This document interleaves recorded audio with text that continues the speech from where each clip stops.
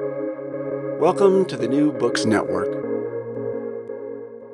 Welcome to the New Books Network.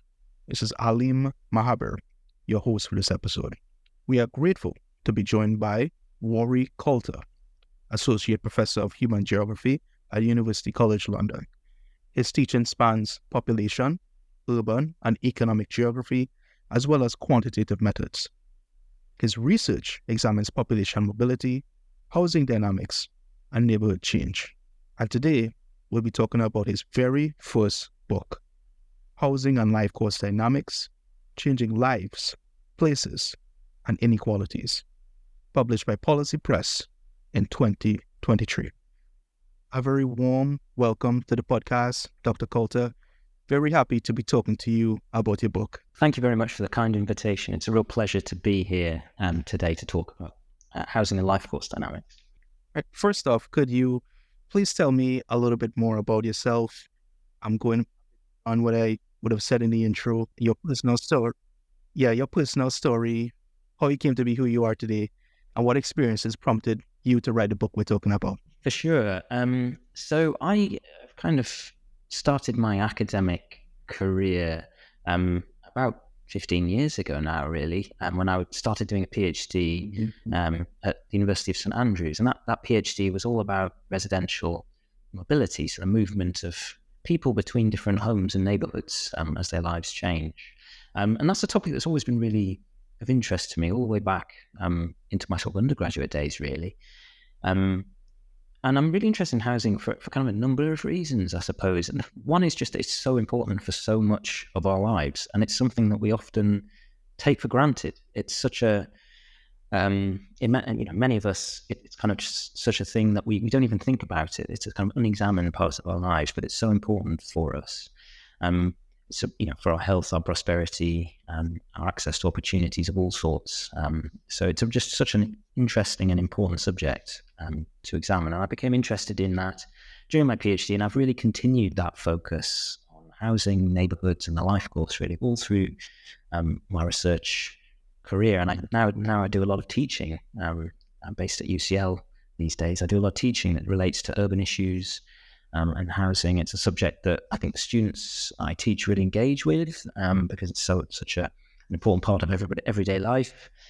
And yeah, it's just I really had wanted to write a book for a long time about the topic, partly because I think there's a lack of kind of synthetic overviews of the subject. We focus very much on production of sort of short, focused research papers, perhaps at the expense of the synoptic overview. Sometimes we sort of miss the wood for the trees, as it were, a little bit.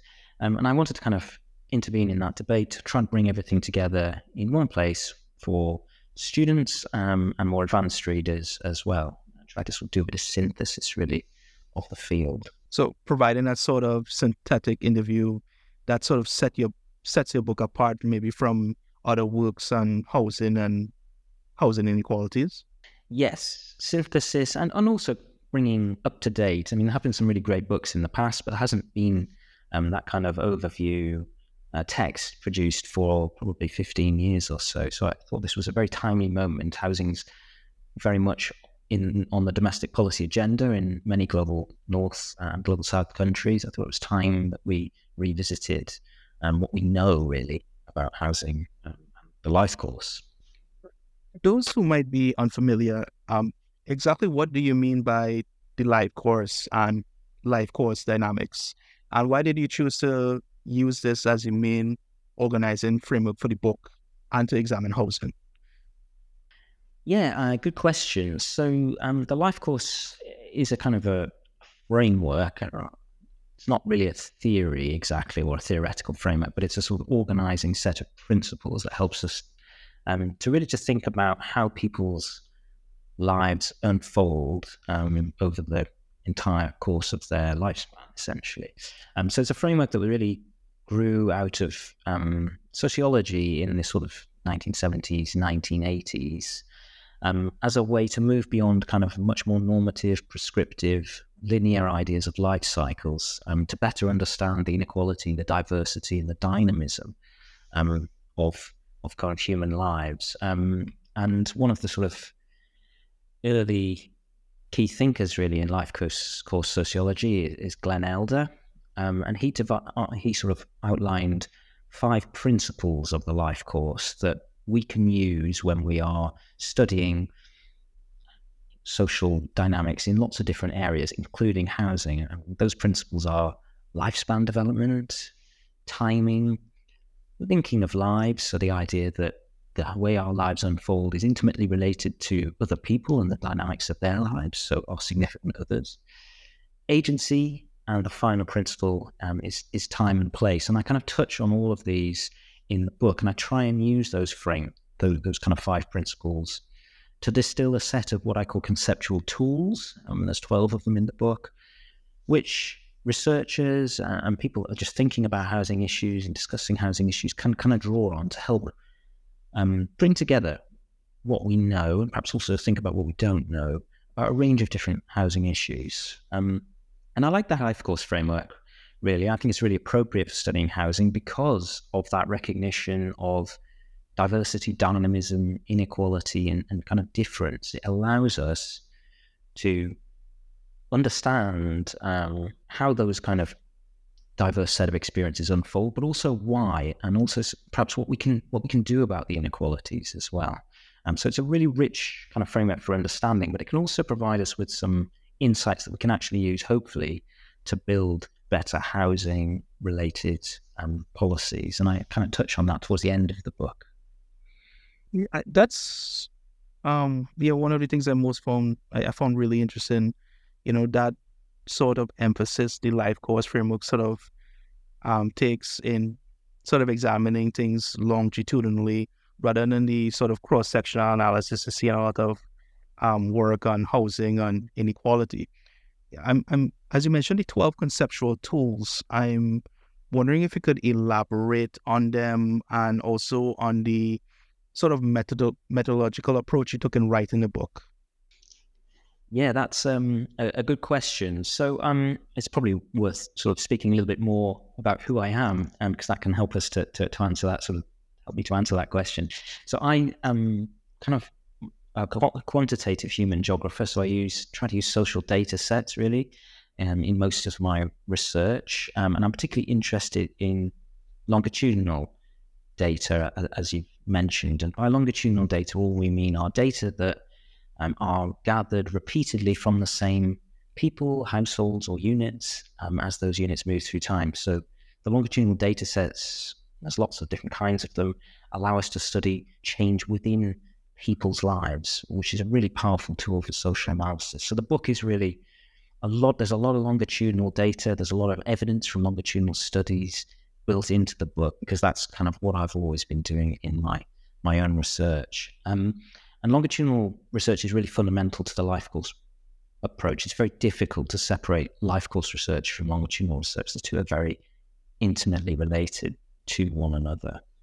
And if we take a longitudinal perspective on lives and we're looking at how they change, how they unfold over time, I think there are 12, what I call 12 conceptual tools that can help us to make sense of those. So in the book, I kind of link those 12 tools back to the 5 core principles of life course sociology that I outlined a few minutes ago. So the first kind of tool that I discuss in the book is the tool biography. So this is a biography. The idea of biography can be used in lots and lots of different ways. It can be used in a kind of quite rigid, objective sense. So looking at the different sorts of states people pass through as their lives change. So, for example, we might be living in the parental home, then moving out, renting independently, sharing with others, moving into potentially buying a home, moving into home ownership. That could be a kind of a housing biography that someone experiences.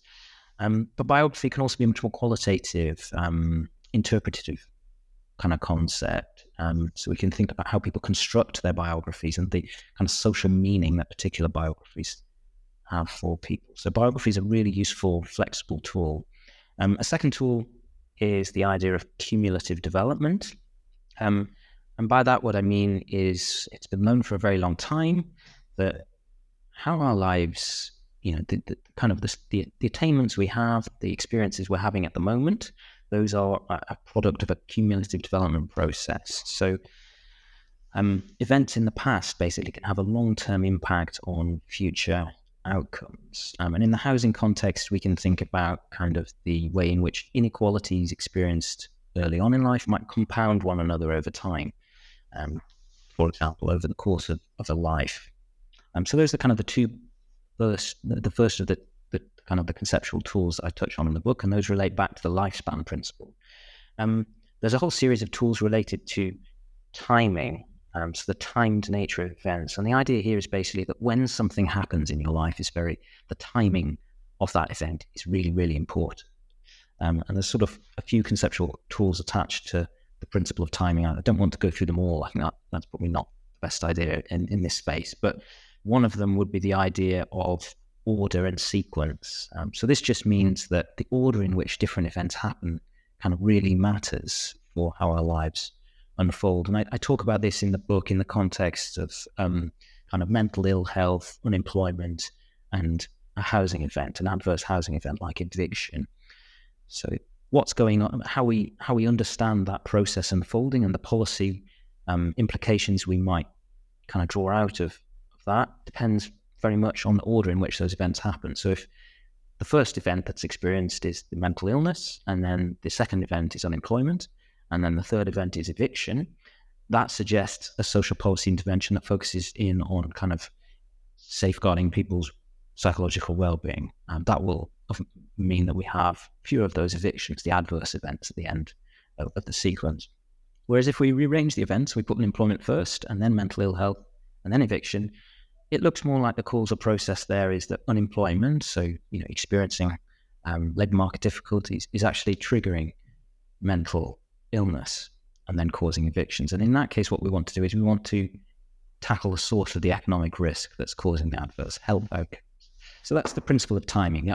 Timing matters. When stuff happens in your life, and the order and the sequencing of events is really important.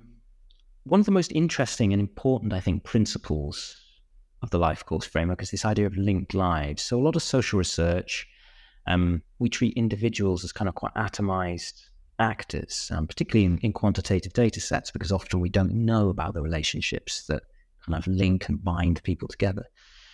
But obviously that's not really realistic. Our lives are kind of intertwined with the lives of other people, the people that are very significant to us, partners, children, parents, and so on.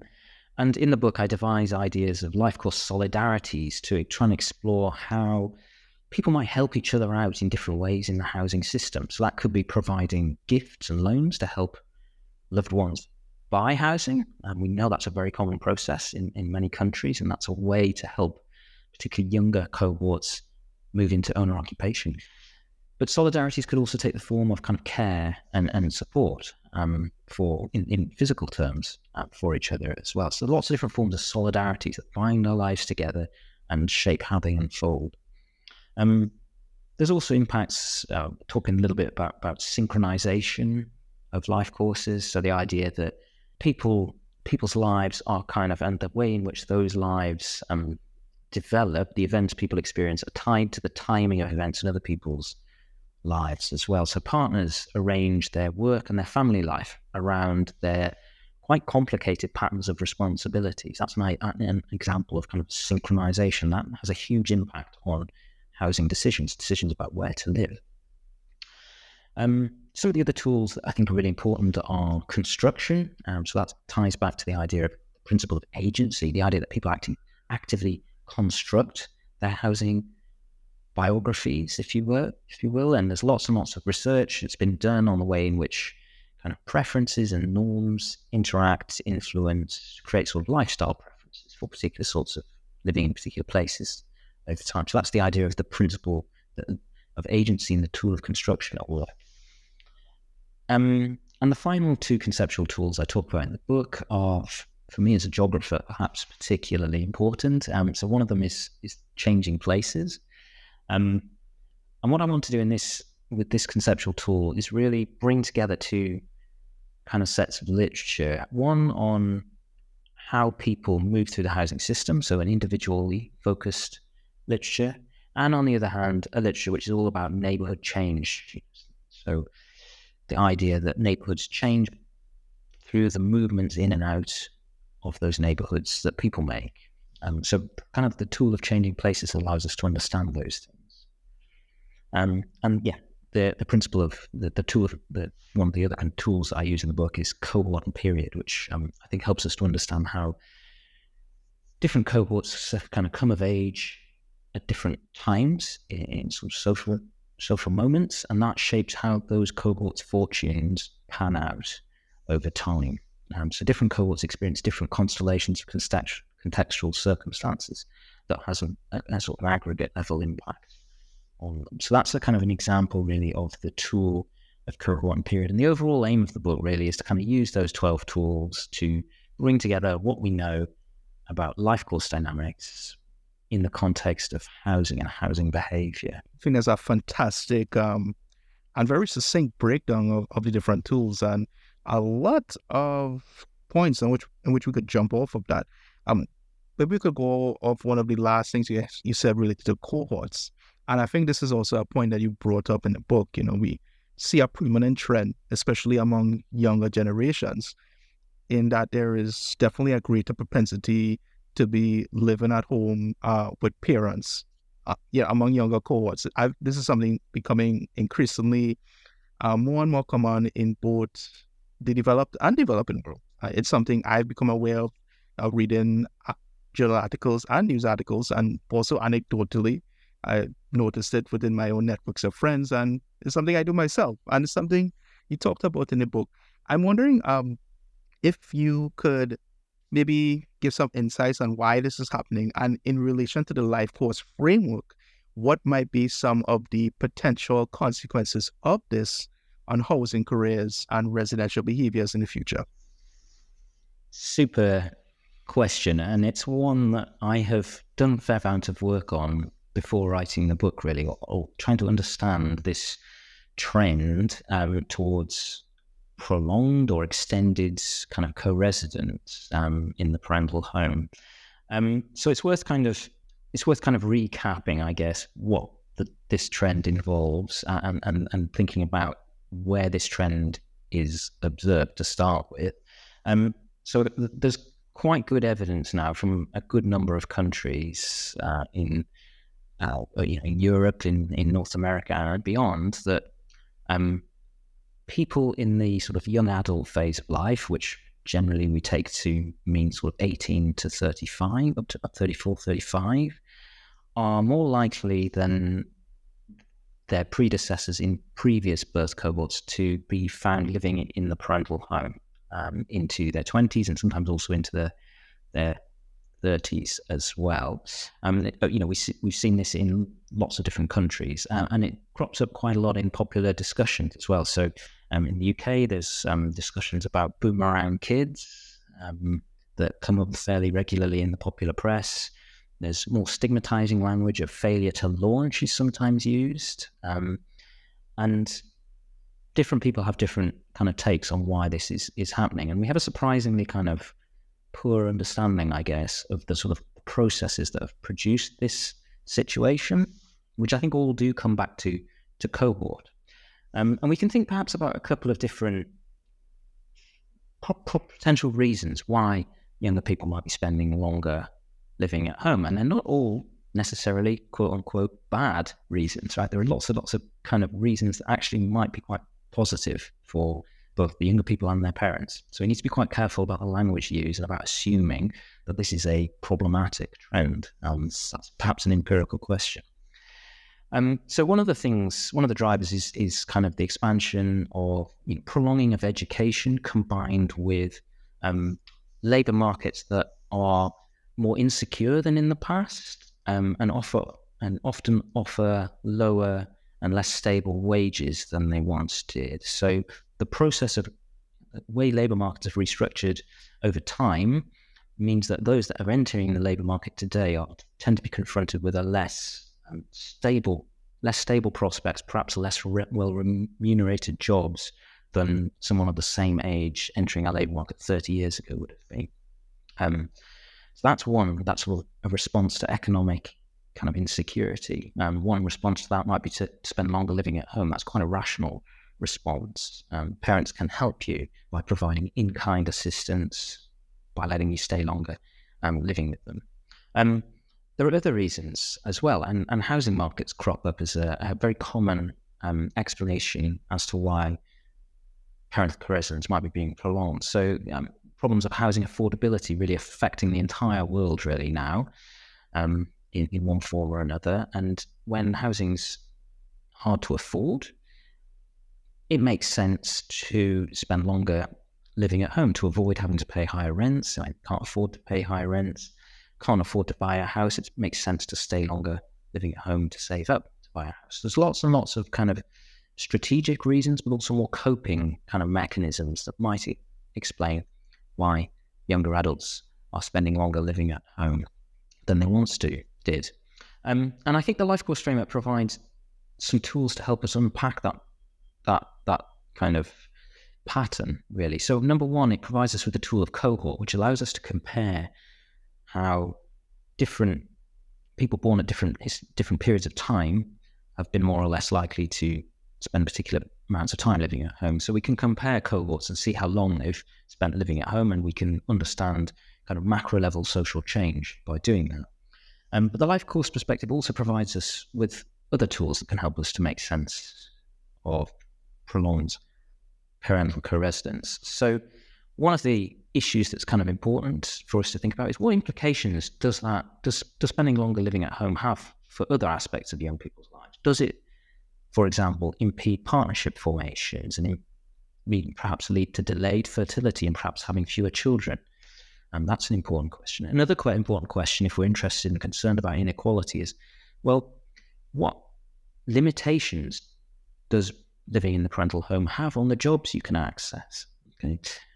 One would imagine that if parental co-residence is becoming more common, then where those parental residences are located starts to become a very important determinant of opportunities. If your parents are living in a location that offers you great access to education, to work, so I'm sitting here in central London, perhaps one of the places in the world that offers the best access to, jobs that are desirable for lots of people. If your parents live in an area like this, great, you've got great access and great public transport opportunities to get to jobs, and that could be really useful. If your parents are living in a kind of remote rural village where the nearest town is an hour's drive away, that's much more limiting. Okay, that might really limit you in terms of opportunities you can access. Geography starts to become important. Okay, so the life course framework really provides us with tools like cohort that help us to understand why these trends are occurring, and it provides us the kind of ideas around timing, time and place, really, that allow us to think through some of the ramifications and their impacts on inequality, particularly, which is what I, as a social scientist, am really interested in and I'm obviously concerned about as well. I would like to help shed some insights into policies that could be implemented to kind of ameliorate some of those inequalities and injustices. Based on the insights you would have just shared surrounding that issue, what would be some of the policies you would recommend? You mentioned the potential impact, for example, on fertility and so on. Is that something that maybe governments need to address in some ways? Should they provide ways for people to maybe move out of the home and incentives to do that? Does the book say anything on this at all? Yeah, I mean, I think the issue of leaving the parental home is one that is really important, and it is a really important policy relevant issue, and it's something that appears certainly in the UK policy discussions around housing. One of the kind of reasons that policymakers espouse for policies to try and build more housing is really to bring down the cost of housing in order to allow people to make moves that would be economically beneficial for them. So moving to opportunity, freeing up moves that are currently being constrained is kind of part of the logic of many governments' housing policy responses. And I think,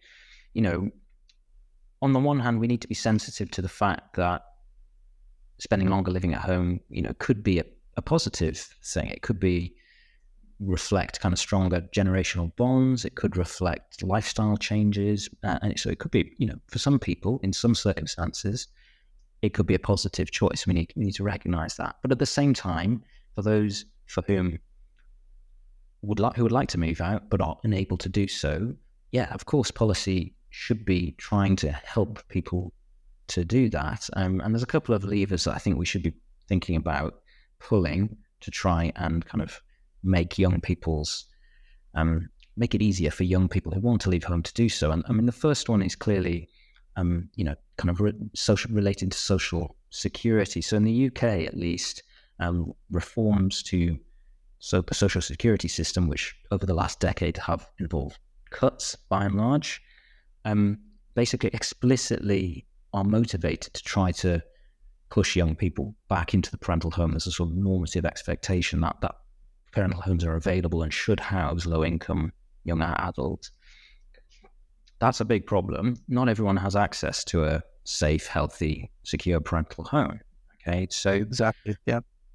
Those kinds of social policy, those kind of social security policies are, pretty regressive, and I do talk about that in some detail in the book and discuss some of the evidence that actually austerity cuts to housing-related benefits have pushed marginal younger adults into housing difficulties. So, for example, sharing accommodation with strangers in unhealthy and unsafe conditions. There's some good evidence that has had really bad impacts on some young adults' well-being. So I think, social security policy is clearly really, really important. I mean, on a broader level, job security, making sure that people are being paid fairly for the work they're doing, ensuring good equal access to jobs is also really important. So there's a huge range of kind of policies that are important to sort of think about when we're kind of devising solutions, really, to ensure that younger adults can leave home if they'd like to do so. Thanks for addressing those points. I wanted to also ask you, in the context of the sort of housing crisis, I think it's taking place in many Western developed countries. We see happening like in worse ways, I think, as it seems to me, since COVID began. You mentioned you wrote the book in the midst of COVID-19, but noted being hesitant in writing much about the pandemic as it was still early to assess anything other than the most immediate consequences when it came to housing. I'm curious if since then you've developed any insights on the relationship between the pandemic and housing since you wrote the book, and in relation to life cost dynamics. Is that something you've given thought since then? Yeah, no, really good question. Yes, in the preface to the book, I do explain that I haven't really, I made a decision not to talk too much about the COVID-19 period, partly because when I finished the book, it was still 2022, and we were just sort of emerging into the quote unquote post-pandemic period, and partly just because the most of the evidence on the COVID pandemic and its interactions with housing was really in its early days, in its infancy. Speaking from a sort of a UK context, a context that I know best, I think there are sort of two things to think about related to COVID-19. I think the first one is that government, and I think to an extent, many households as well, have been very keen to go back to business as usual as quickly as possible. And a lot of what is quite disappointing, very disappointing in many ways, is that a lot of the kind of the optimistic discussions that took place during the early period of the pandemic around kind of creating more livable cities, ensuring that people didn't have to commute so far to work, could go for, could kind of use local active travel solutions rather than relying on cars to get about. A lot of that optimism dissipated very quickly, and that was a policy failure in my view. There was an opportunity early in the pandemic to really radically rethink cities and how people behave, and that dissipated very quickly, and we went straight back to business as usual. So that's one pessimistic thing that has struck me really. about the pandemic. The second thing that I think has changed structurally is the relationship that home and work have, at least for some groups in some places. So during the pandemic, many of us got used to working at home for most, if not all of the time. And certainly in the UK context, hybrid working seems to be here to stay for some people. And that's an important qualifier because it's not true for everybody. But for groups that are sort of managerial, professional, where people have a lot of autonomy and control over their jobs, the kind of idea of commuting 5 days a week over a very long distance seems not to be coming back. We've kind of there's been a structural shift towards flexi working, and that's really important for housing. It affects obviously commuting behaviour. You can see that on a Friday, which you're on the train. There's not as many people on the train on a Friday, because that's the day a lot of people spend working at home. But it also matters because our homes become places that we work. And not all homes are suitable for a workplace. It's fine to work at home if you've got a spare room that you can repurpose as a study or a home office. It's not so easy to work from home if you're in a small flat in the centre of town. That makes it very difficult. So, there are kind of disparities in experiences of home and work that are starting to become really important, and inequalities in opportunities to start businesses from home, for example, that relate back to housing. So I think, yes, in the book I don't talk too much about COVID, but it's something that I do think about, and there are some things that I think have fundamentally changed since the pandemic that relate to how people relate to their homes. So it'll be interesting to see where things go in the next few years.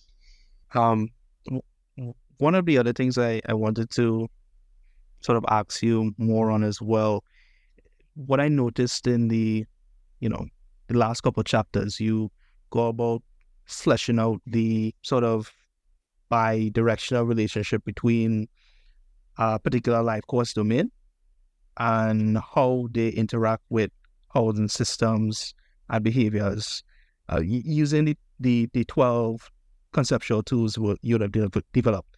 So I remember one chapter it focused on household and family, another on employment, one on health. I'm thinking it would be a good idea if maybe you'd be able to speak a bit more on some of the impactful findings of maybe one or more of these chapters, giving a taste to the listening audience of what, more interesting insights they can, expect to learn more about if they read the book. Great question. Okay, yeah. So for those listening, the book is structured so that the first couple of chapters provide the sort of conceptual framework, so the life course, principles and tools, and why they're useful. So we've already sort of been discussing that as we've gone through this chat today. And then there are kind of 4 chapters which take us through how housing and one particular area of life are intertwined, and that is a bi-directional relationship. So I kind of like to think of it as how the homes we live in shape our lives and how our lives shape where we live. It's that kind of two-way process. So there's a chapter on housing and families, a chapter on education and training, a chapter on employment and wealth, and the final chapter of this kind of 4-part section is on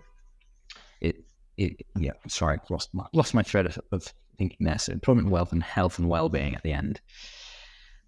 So in terms of health, let's take health as a sort of a good one to think about. So in the book, what I do is try and explain and synthesize what we know about the relationships between housing and health. And there's been a lot of research on this going all the way back to the 19th century. A lot of the kind of early 19th century sort of social reformers were motivated really by a concern about that housing in industrializing centers was causing, lots and lots of health problems that were spilling out of kind of areas of poverty to affect everybody adversely. Mm-hmm. And so in the book, I talk about what we know about how housing affects our health. There is a lot of evidence that living in kind of poor quality homes in the UK context, that tends to mean kind of problems with damp, cold, mold, condensation. That has really bad impacts on a range of conditions, respiratory conditions, neurological conditions, as well as psychological well-being. And there have been a number of extremely tragic cases that have brought that to the public prominence really over the last few years.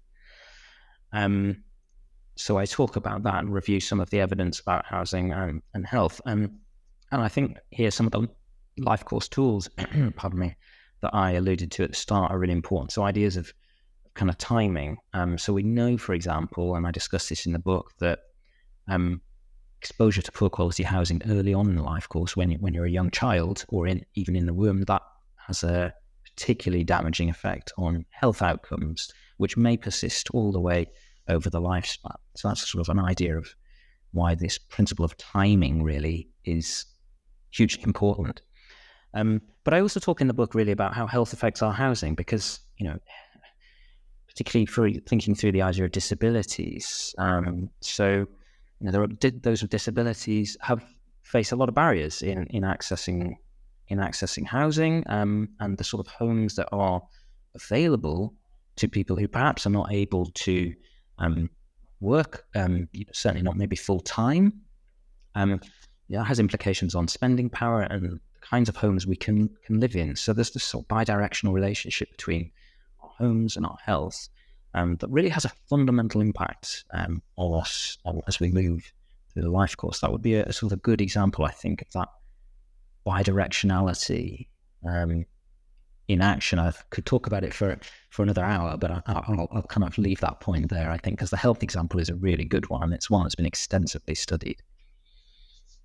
Definitely. I mean, I guess people would have to, buy the book and, find out, and all these different life domains, I get the in-depth info on that.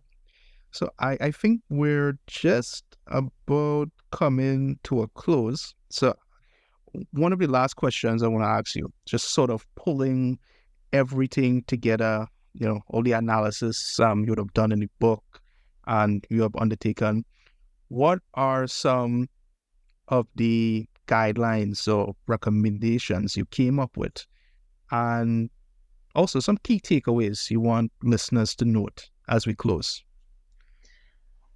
Okay, yeah. So some key kind of points to take away. I'll take that sort of question, part of the question first, really.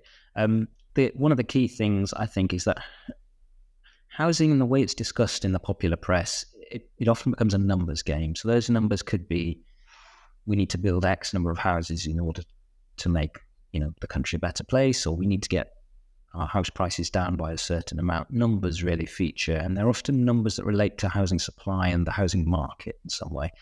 And really, the fundamental thing I wanted this book to do was to shift the focus onto people, the people and the way that their lives are shaped by the housing contexts that they pass through.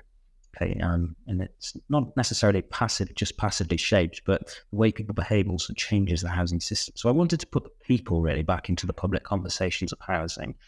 So anyone who's listening, who wants a sort of summary of what I think the most important thing about the book is, that hope is the take-home point. People matter. People experience the housing crisis, and we need to understand inequalities that are built into the way people experience housing. In terms of the kind of guidelines, so what I try to do at the end of the book is really to sort of set out 10 guidelines that I hope readers take away, and that can use when reading about housing, but also perhaps if you're a researcher, you can potentially apply in your own work. And I'll just give a couple of examples here, because there are 10. Some of them are longer than others. I don't want to drag this on too much. I think one of the key guidelines really that I sort of outline at the end of the book is the idea of expecting diversity. Okay, so not looking necessarily for one typical pattern of behavior, pattern of outcomes, but to actually treat diversity as the diversity of experience and outcome as something to be investigated, to be charted, to be understood, and potentially to have our policy to build into our policies in a much better way. So we can't have one size fits all policies. And I sort of alluded to that when I was talking about younger people in the parental home earlier. There are lots of reasons why younger people might be living at home, and no one size fits all explanation is going to work to understand that trend.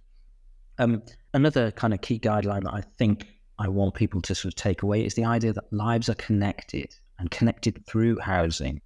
And that comes up again and again as we're going through the book, really, that it's not the case that we as lead individualized, atomized lives in the housing system, but the lives of others are so deeply embedded into our own that the two kind of co-construct one another. So for example, the relationship of parents to children is fundamental to housing. So parents selecting housing to ensure their children go to a good school, parents transferring housing wealth to their children in order to help them buy their first home, children perhaps moving closer to their elderly parents later in life to provide them with some care.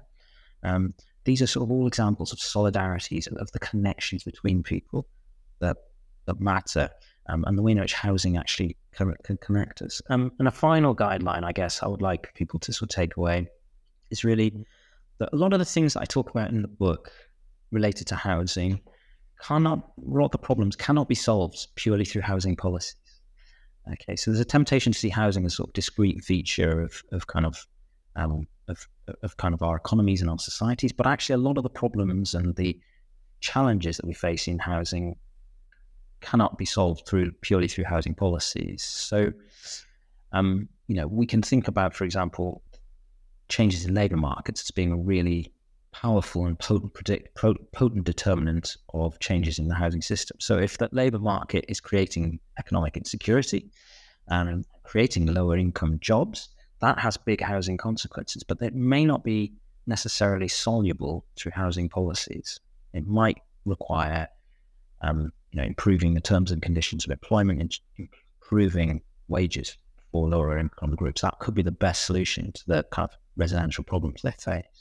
So that's the sort of 3 of the 10 guidelines that I guess I want people perhaps to take away from the book. Some of the guidelines are a bit more technical than others and relate to kind of using longitudinal data, for example, but you'll have to read the book to find out more about those.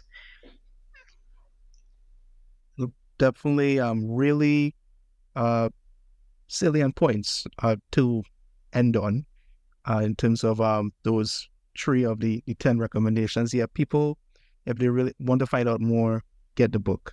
So it's at this point I'll ask you, Dr. Coulter, what's next? Are you hoping to build on the ideas you explored?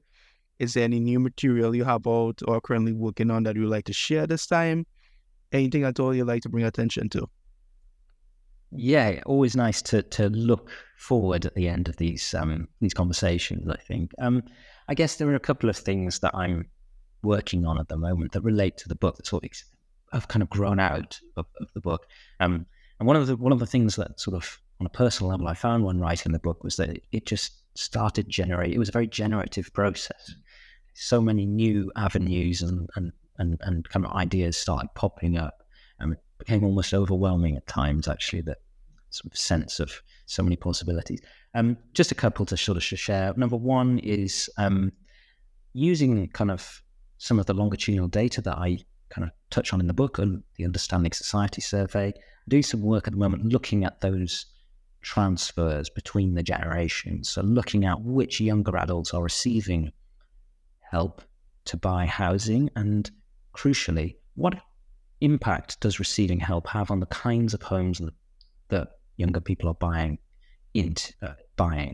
So does receiving a large gift or a loan from your parents kind of allow you to buy a bigger, a better located, a more expensive house than you would have otherwise been able to buy? So I'm doing some kind of work on that at the moment. It's early days, but it looks quite interesting. And I'm also, as a sort of second piece of work, we're looking at the changing housing tenure and social class composition of the city I'm in at the moment, London, to look at whether or not, is the capital gentrifying, essentially.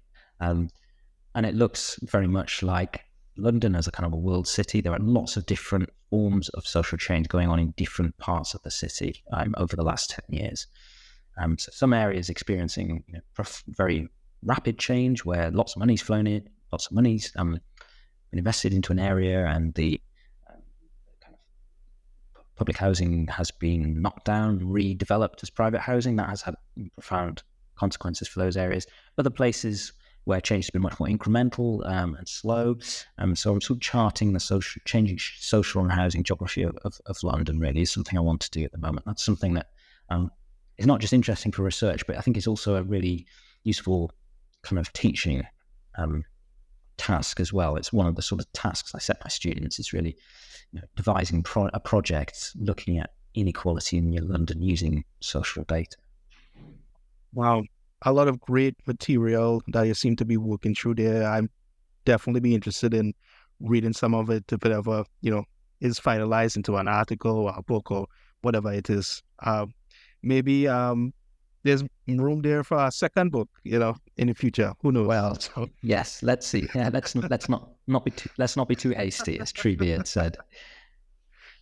All right. So before we officially say goodbye, please let everyone know where they can find your book and where they can find out more about you and reach you if they need to. Yeah. So the book Housing and Life Course Dynamics is published. It was published earlier in 2023 by Policy Press. So do search for look on the Policy Press website, and you should be able to find links to the book there. It's also in most online bookstores as well. So hopefully not too difficult to find. If you'd like to know more about me, probably the best place to do is to head over to my institutional web page. So I'm based at University College London, UCL, in the Department of Geography. If you find the UCL Geography page, you shouldn't take too much further searching to find my profile, and you can learn a bit more about me, what I teach, what I'm researching. At the moment, I am sporadically active on Twitter, what was formerly the site formerly known as Twitter. Right. And you can email me if you want to at r.coulter@ucl.ac.uk. Oh, I always forget Twitter has changed to it. Yeah. X now. Something you have to fit. All right. It's hard to keep track. Definitely. So thanks so much for having this conversation, Dr. Coulter. I wish you all the best, and it was a great read and a great book. So, thank you. Great pleasure to be here, and it was really nice to have such a wide-ranging conversation, I think, about the book. Thank you very much. All right, well, you take care. Goodbye. Goodbye.